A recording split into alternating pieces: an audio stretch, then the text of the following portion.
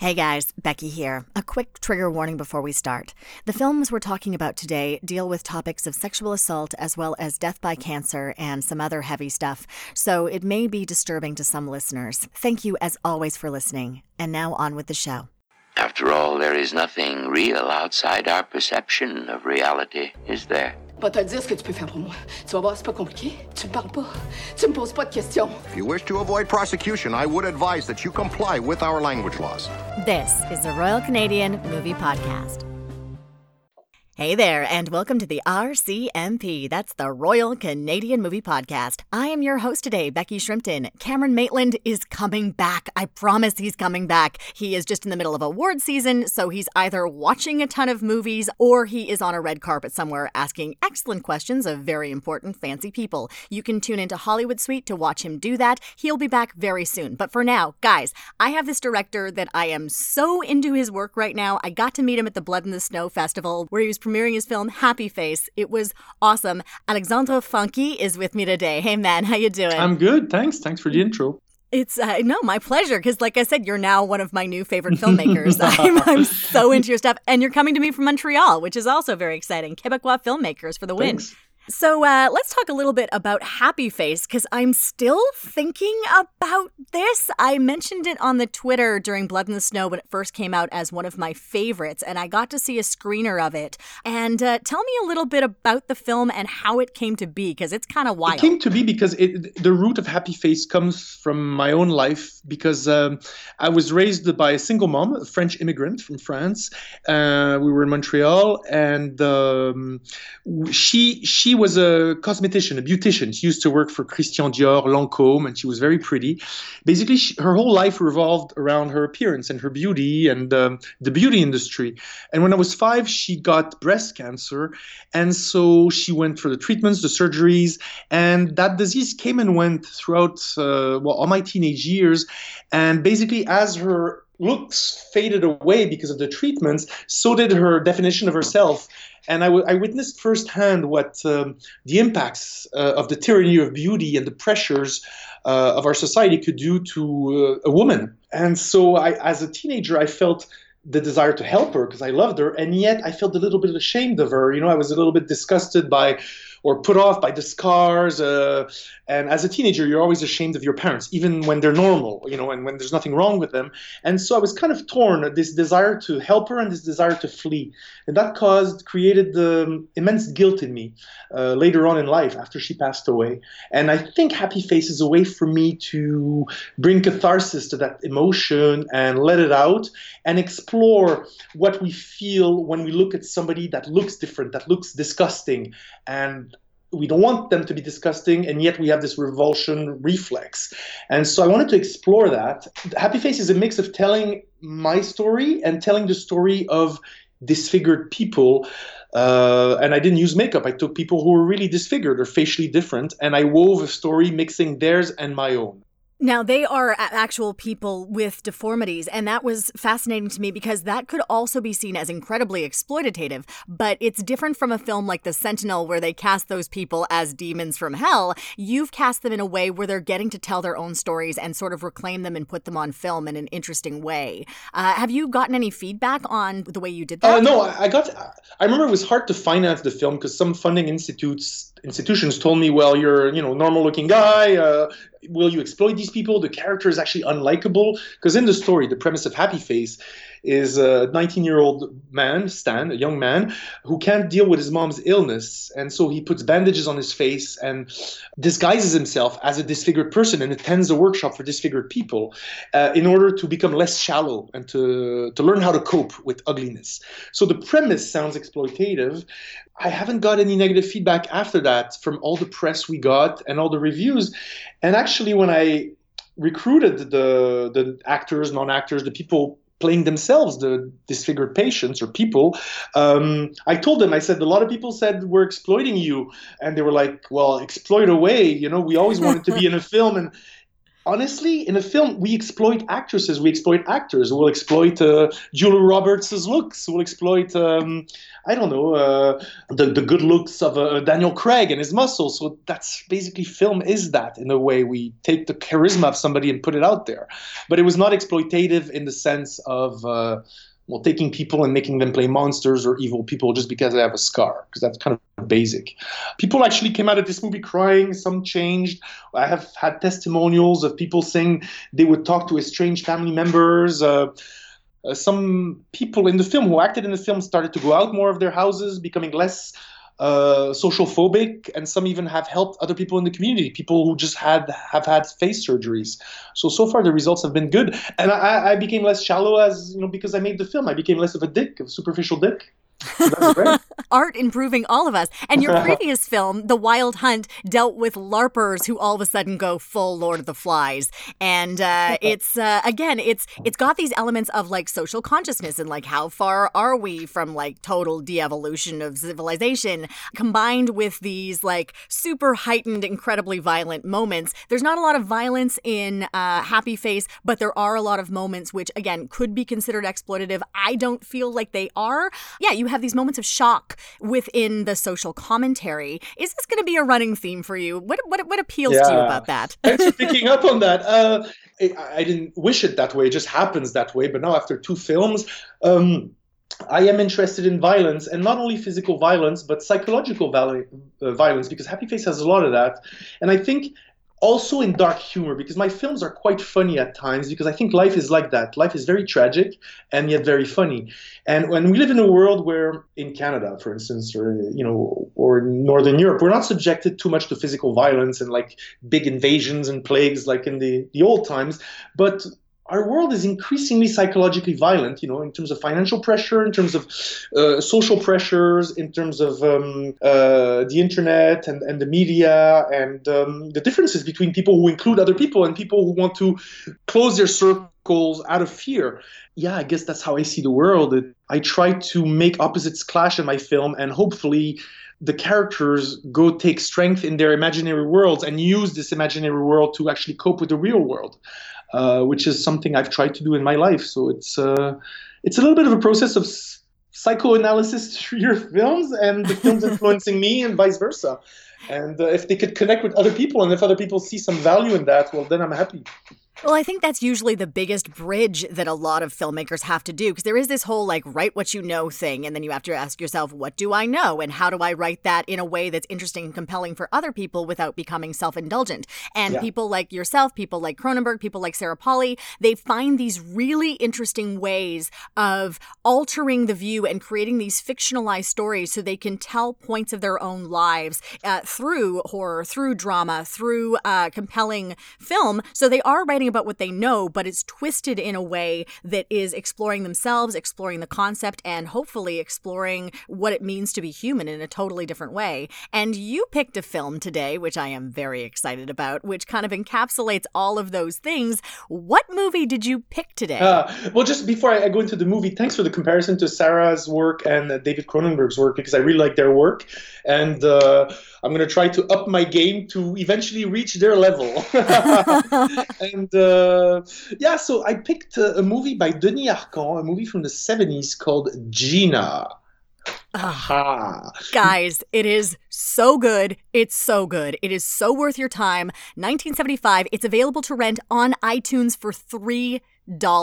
So go do it. It is worth your money. And also just seeing like one of our most celebrated filmmakers' second feature film, fictional, and to see his evolution into becoming this incredible Academy Award nominated winner, a filmmaker, and all the little seeds. It's like watching early Cronenberg, all the little seeds of what they're going to become, and just how freaking good he was, how early. You talked a little bit about, before we started the show, why you picked this movie, but why did you pick this movie? It's got some skidoos in it. It's got some snow. It's got some stripping. It's got some skidoo gangs. It's got violence. Not the right kind of violence. The kind of violence right now, if we saw this, everybody would have a trigger attack and we would all need therapy. But back in the day, it's got, rape, basically, which is not great, but which is kind of like shocking. It takes place in a small Quebec village of Mauricie, and there's this strip dancer, Gina, who everybody likes and everybody loves. And at one point, she gets raped by a rowdy gang of skidooers, kind of like motorcyclists of the snow. And her manager comes from the big city with 2 goons, and they exact brutal vengeance on the motorcycle gang. And at the same time, you have a documentary crew making a film about the textile workers in Quebec, interviewing the workers. And the film can't continue because kind of the equivalent of the National Film Board censors it because of textile. The textile industry puts pressure on the federal government, which is actually what happened to Denis Arcand, the director, when he was making documentaries. He made a documentary called On est au coton about the textile workers' plight, their union struggles, the diseases they contract, the working conditions, and it got censored because the textile industry said it was biased and made pressure on the federal government. And the NFB is part of the federal government, and they censored it. And so Arcand kind of transcended that. Made this movie by using the codes of exploitation films, and actually you taught me that before the interview began, and funded it through exploitation film company, and yet passed his message through it. So the film actually blows your mind. You're a young guy, you watch this, you're a bit of a geek, you're a bit of a nerd, you like stupid movies in the 80s, and that you're ashamed now of actually saying you liked. And then at the same time, you got the social commentary, so it actually caters to both sides of your teenage personality. The stupid, kind of like sex-driven, sex-mad teenager who's still a virgin, and the guy who wants to change the world. That's why it's my favorite movie, or one of my favorite movies.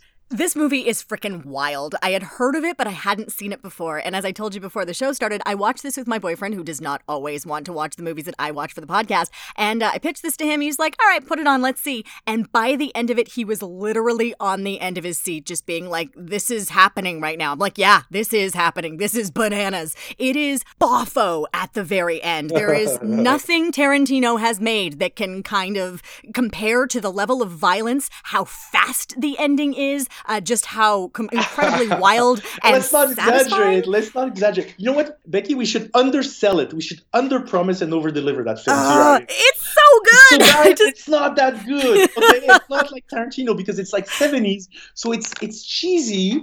It's done with little means. Yet for the hip kids of today, it's got that 70s vintage rural Quebec feel that just for that is worth watching. Right? The suits, the motorcycle, the skidoo suits. Right? The look of the bar, the car, the aesthetic of it. Like if you wore that shit right now in the Myland in Montreal, you'd be the hippest cat in the zone with your little bagels and stuff.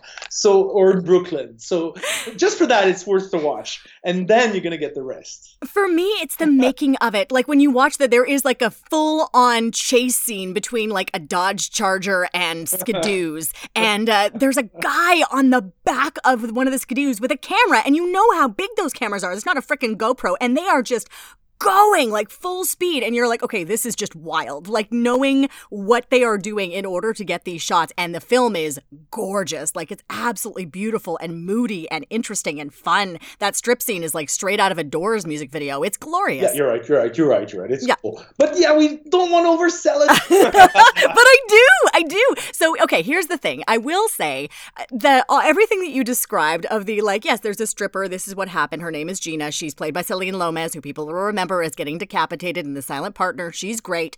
There's that whole element. That's like the last half hour of the film. For the first hour, it's incredibly slow. And there is one really good pool hustle scene in there, which is excellent. But you're dealing a lot with the social consciousness aspect of it. And this NFB film crew that's come to talk to the textile workers. And you're dealing with the social conscious element. So it almost feels like it's two completely different films. But what ties into it is that now you're realizing, oh, these are the good guys who are getting handicapped by the system, who are trying to do good but can't because they're playing by the rules. And then you have that whole speech done by, I guess he's the pimp, he's our promoter, something similar, where you have to be a bad guy in order to get anything done in this world. And you're like, okay, that's his kind of not all men argument. I got it. This is interesting. Yeah, and the scene, just the scene when the documentary crew, and they're all, like geeks, well, not geeks, but like intellectuals from Montreal, they're sitting in the bar, and she puts the jukebox on and she starts dancing. It's really cool, and it's just like, yeah, it is really a social commentary at first. You get a snapshot of Quebec society in the 70s.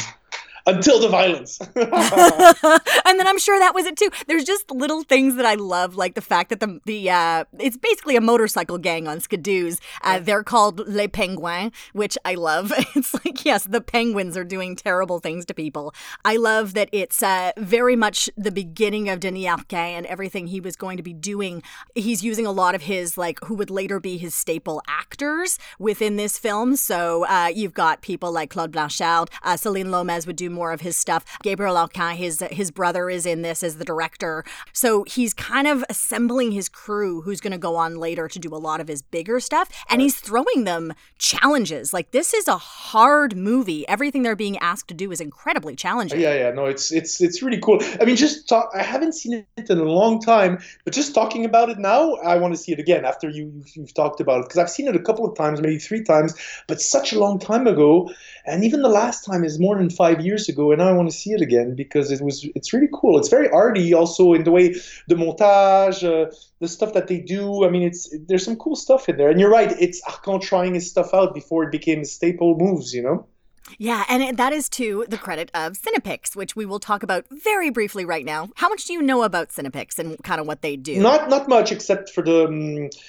now that you mentioned it, and before the interview you mentioned it, I Googled them and then I saw some movies I had seen from them. So it was exploitation films, and Ivan Reitman was in there. Cronenberg was also through there. So maybe you should enlighten the audience. Totally. Okay, I'm going to be doing a much bigger thing on Cinepix coming up. So this is kind of like a basic rundown. But here's what you need to know. Cinepix was, for all intents and purposes, Canada's Corman. So like they just churned out all of these exploitation films, movies that were ripping from other films as fast and as hard as possible. The difference is that they kind of allowed people to play within their own sandbox in terms of what they wanted to create scriptily. I'm going to say scriptily. So you got things like the social commentary of Shivers and, of course, Gina, things like that. As long as there was boobs and explosions and blood and all that kind of stuff, people could really do what they want. And so our filmmakers, who are now some of our most celebrated filmmakers, like David Cronenberg, who made Shivers and Rabid through that, they were able to create defined roles and defined voices for themselves using these budgets and making these weird, wacky films. They were also some of the first people to take advantage of the tax shelter era. So they were very much making movies with the money of doctors and dentists and really taking full advantage of that tax credit to be able to churn out these films that some of them are freaking masterpieces and some of them are utterly disposable. The big thing they're responsible for is creating an entire new genre of film called maple syrup porn, which is basically softcore porn made in Canada and launched a lot of careers that way. So, yay, Cinepix. We're going to talk about more of that. But, I mean, this is how people train. Like, did you find making genre films or that kind of similar thing is a great training ground for becoming a filmmaker? It's funny because I never set out to make genre films, and yet my films get played in genre film festivals. So one day, soon, I'm going to try to do a real genre film. Like, I'm going to just say, okay, I'm going to do a horror action film. But basically, yeah, because I didn't grow up watching art films. I grew up watching, like American films. That's how I learned English. And for me, the arts was more, reading plays, poetry, seeing paintings was more the opera. So film for me was a way to learn English. And in my 20s, I really liked kung fu movies. So when I went to Vancouver Film School in Vancouver, I enrolled in a karate course with one of the teachers who was actually taking a film course with me. And so what we do on the weekends, and we take the little camera from the school and we'd go shoot like karate movies on the beach, and just with his students, we just like direct everybody. And that's how I learned to do like action scenes and weird stuff. And so, it was kind of a way for me to learn genre in a way. Well, anyway, learn action and learn people yelling at each other. So it's kind of a little laboratory, and it's kind of fun because it kind of catered to my little, the kid in me, basically the kid who liked Dungeons and Dragons and action movies. But at the same time, I could not help want to tell the story of my mother, myself. You said filmmakers write about what they know. And in my case, cancer has been a big part of my life. My mom had it for almost my entire youth. And then 8-9 years ago, I got diagnosed with a rare form of bone cancer in my leg as well. And I'm okay now, but I nearly lost the leg. The chances of survival were about 50%. And so I really went through the ringer. And so that actually spawned the idea for my next feature, which is a psychological thriller that takes place in a hospital. And it's going to be the second part of my cancer trilogy. But there's going to be action, there's going to be sex, there's going to be like dark humor. It's going to be, I guess, a genre film, a psychological thriller, but with stuff from my own life and the realities of dealing with that disease in our crowded Quebec hospital system, which is completely tragic and completely funny in a silly way. Oh my God. I guess I mix the two, but I guess that's the way I do it. So sometimes I envy the other filmmakers who went through real, university art school film at UQAM or Concordia and have their kind of artist mission and their process. I don't really. It's more like it's a mix of cathartic stuff from my own life and stuff that really gets me going and gets me the goosebumps, like, male frontal nudity and happy face and people, the disfigured people putting their faces in an extreme close-up and sticking their tongues out so that the audience will be like, what the hell's going on here, and the audience is stuck watching it. Yeah, basically it's a mix of those two things. But with that, you're also shocking people, which Arcand uses very well in Gina. I mean, we talked, trigger warning, we talked about that graphic gang rape scene, and it is extremely graphic. But what happens in it that I think is very clever and very interesting is that it takes the time, because there's 15 people in that scene, right, and they're showing you how each of them react and how each of them are involved, whether they want to be or not. But the fact that no one is standing up and helping her and saving her, and there's that many people, and this was a group decision, and how that kind of gang violence works and what that means. And I mean, not so subtly, the Canadian national anthem is playing at the same time. But it is so heightened and so stylized and still very disturbing and upsetting, but it pulls away in a way where you can actually watch it. It doesn't, at no point does it, I mean, it's still horrible, but at no point does it really feel like, oh, this is kind of too much. Like I think about the Leaving Las Vegas gang rape scene, and I just found that intolerable. And this one I was like, okay, this is interesting, and it, even though it is exploitation film, I can see why this is here and what he's trying to do, and that it's serving a purpose and a point. So having those moments where it's wild and it's in your face and it's horrible are really helping, but it's still stylized in a way that I can tolerate it and I can be in it and I can engage in it where it's interesting, allows me to process that more and allows me to process your message more, and that's kind of what you're doing. Yeah, well, I mean, I cannot speak for women, in relation to a rape scene, because it's like you said, you spoke about it, but it's true that it's not like he put many scenes like that in the movie. He just put one, and the whole movie is kind of about that. And to me, it certainly didn't feel exploitative, even though it's an exploitation film, because of the reasons you just mentioned. It's true. But I'm glad that women like you react that way, because I think that's what he set out to do, probably. I have to ask him, because sometimes I see him. I saw him in post-production during Happy Face. He was finishing his latest film, and we talked a lot. And I remember telling him I really love Gina, but I never asked him about that scene and stuff like that. So next time I see him, if I do, I'll ask him. I'll ask Denis, and because Montreal's a small town, so you could run into people like that. I don't know. I mean, as for my films, what I do is the guy side of me, the kind of stupid fraternity. I was never in a frat, but like the fraternity humor in me might want to do exploitative things like having disfigured people insult each other. But what I did for Happy Face is basically I showed it to them and I asked them, well, what happens in your lives? Like, basically it was like, well, did you guys get insulted? And when we trained, for acting, I was like, how about you write all the insults people have told you in your life, and I'll do the same, and we'll all do the same. And then you read it out to me, so we'll all feel what you've been through. And so we constructed like the scenes like that, where basically it was some of their stories were really woven into their characters. And so whatever they said was their words, and what it was stuff that they had lived through. So I guess they certainly didn't feel exploited, and they felt it was true, and they wanted it to be on screen. So I think the audience felt that, because nobody, when they saw the film, said, oh, this is like wrong for whatever reason. The process for me is basically telling them, look, this is my story. This is what I had to live through with my mom. I was ashamed of my own mother.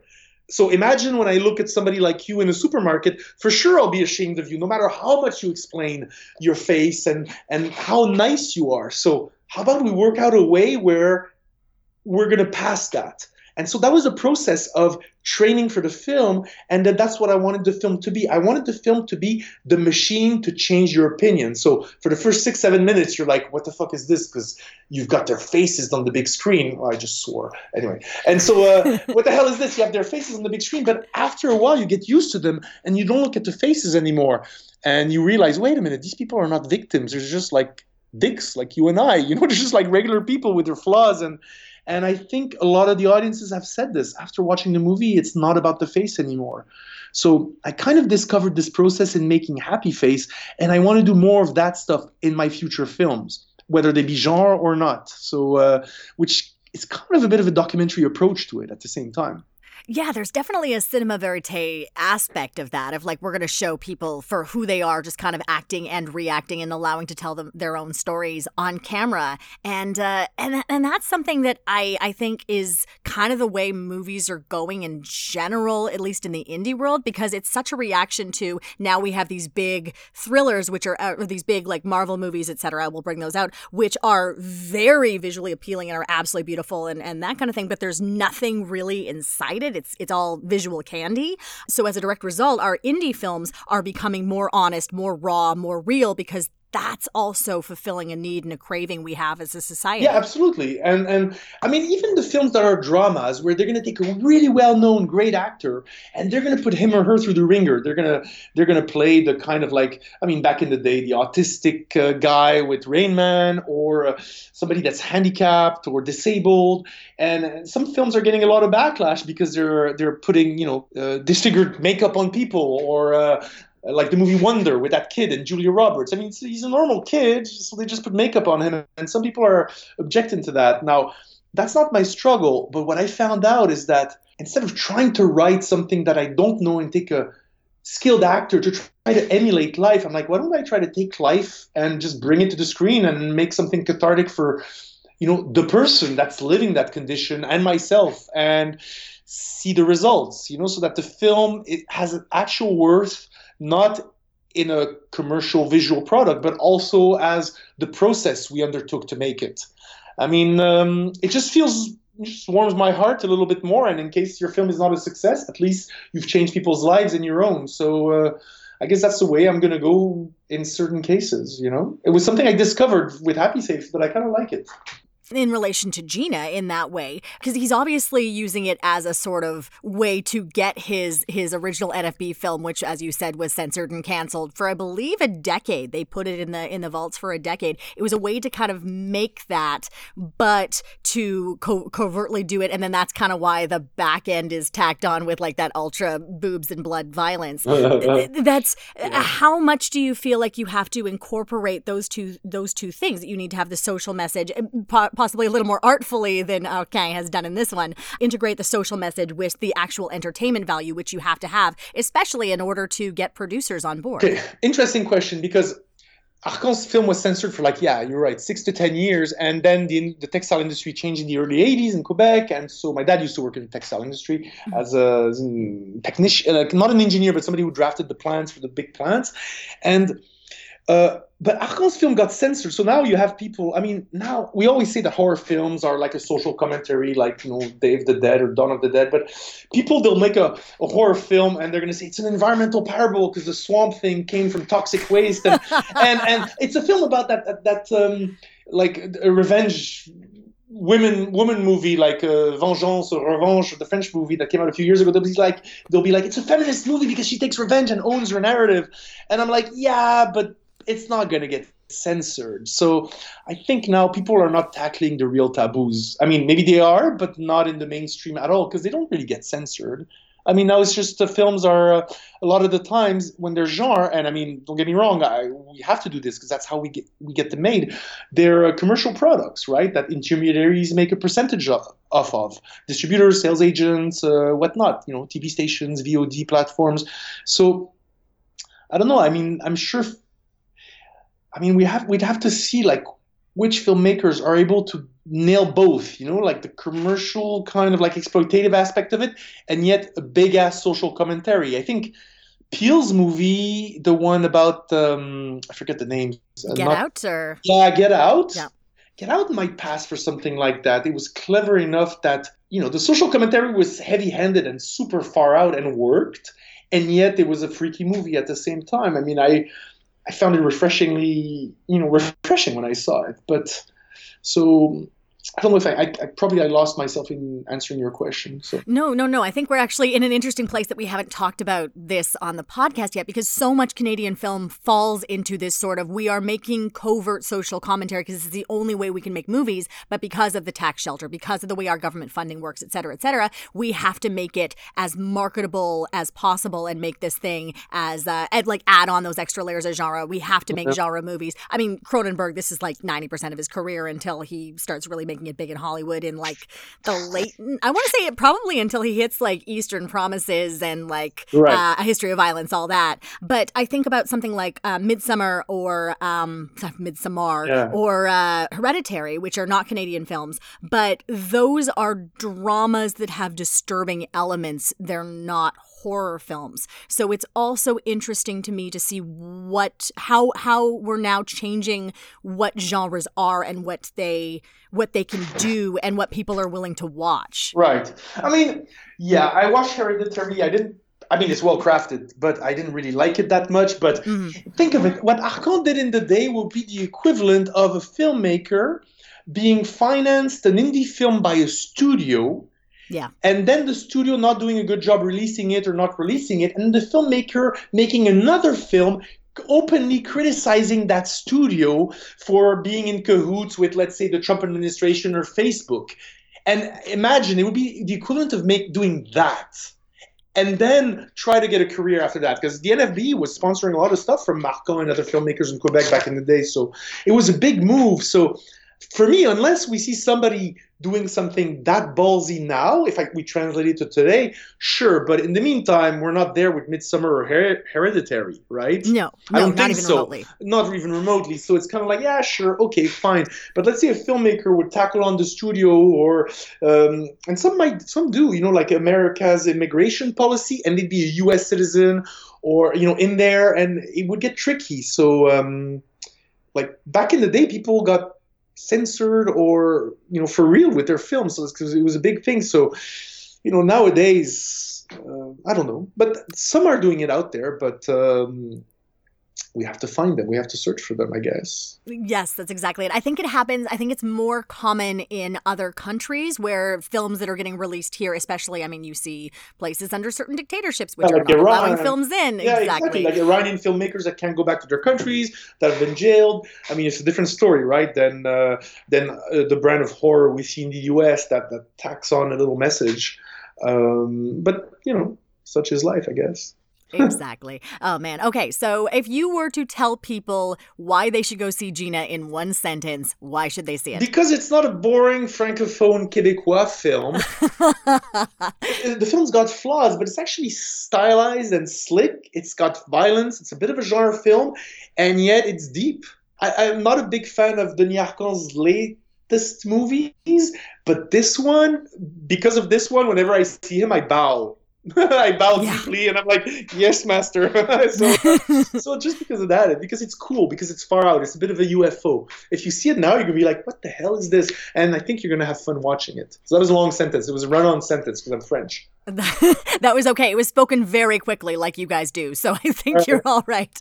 Beautiful. How do people find you? How do they find your work? We've talked a lot about Happy Face. How do people see that? I'm the worst in terms of, I don't even have a website. I'm working on that. So, okay. There's some of my short films are on Vimeo, Alexandre Franchi.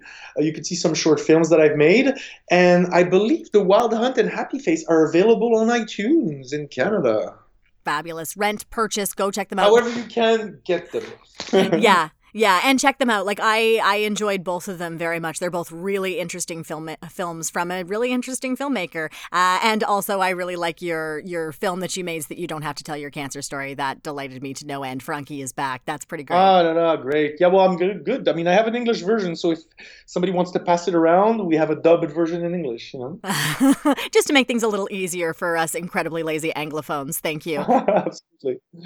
Beautiful. Well, as per usual, you can find me and the podcast on the Twitter at RCMPod for the podcast and personally at Le Shrimpton. That's the masculine Le Shrimpton over there. Also, we have a Patreon. If you like the work that we're doing, bringing you new awesome Canadian films that you need to check out and great interviews with great filmmakers, you should donate to us. Cup of coffee, guys. Come on. Give us a go. That's patreon.com/RCMpod. Thank you so much for joining me, Alexandre. It was an absolute pleasure. Thank you very much. It was great. It was fun. Thanks for listening to the Royal Canadian Movie Podcast. If you like what we're doing, please remember to rate us and subscribe on iTunes or on your favorite podcatcher. It helps people find our podcast and Canadian media they love.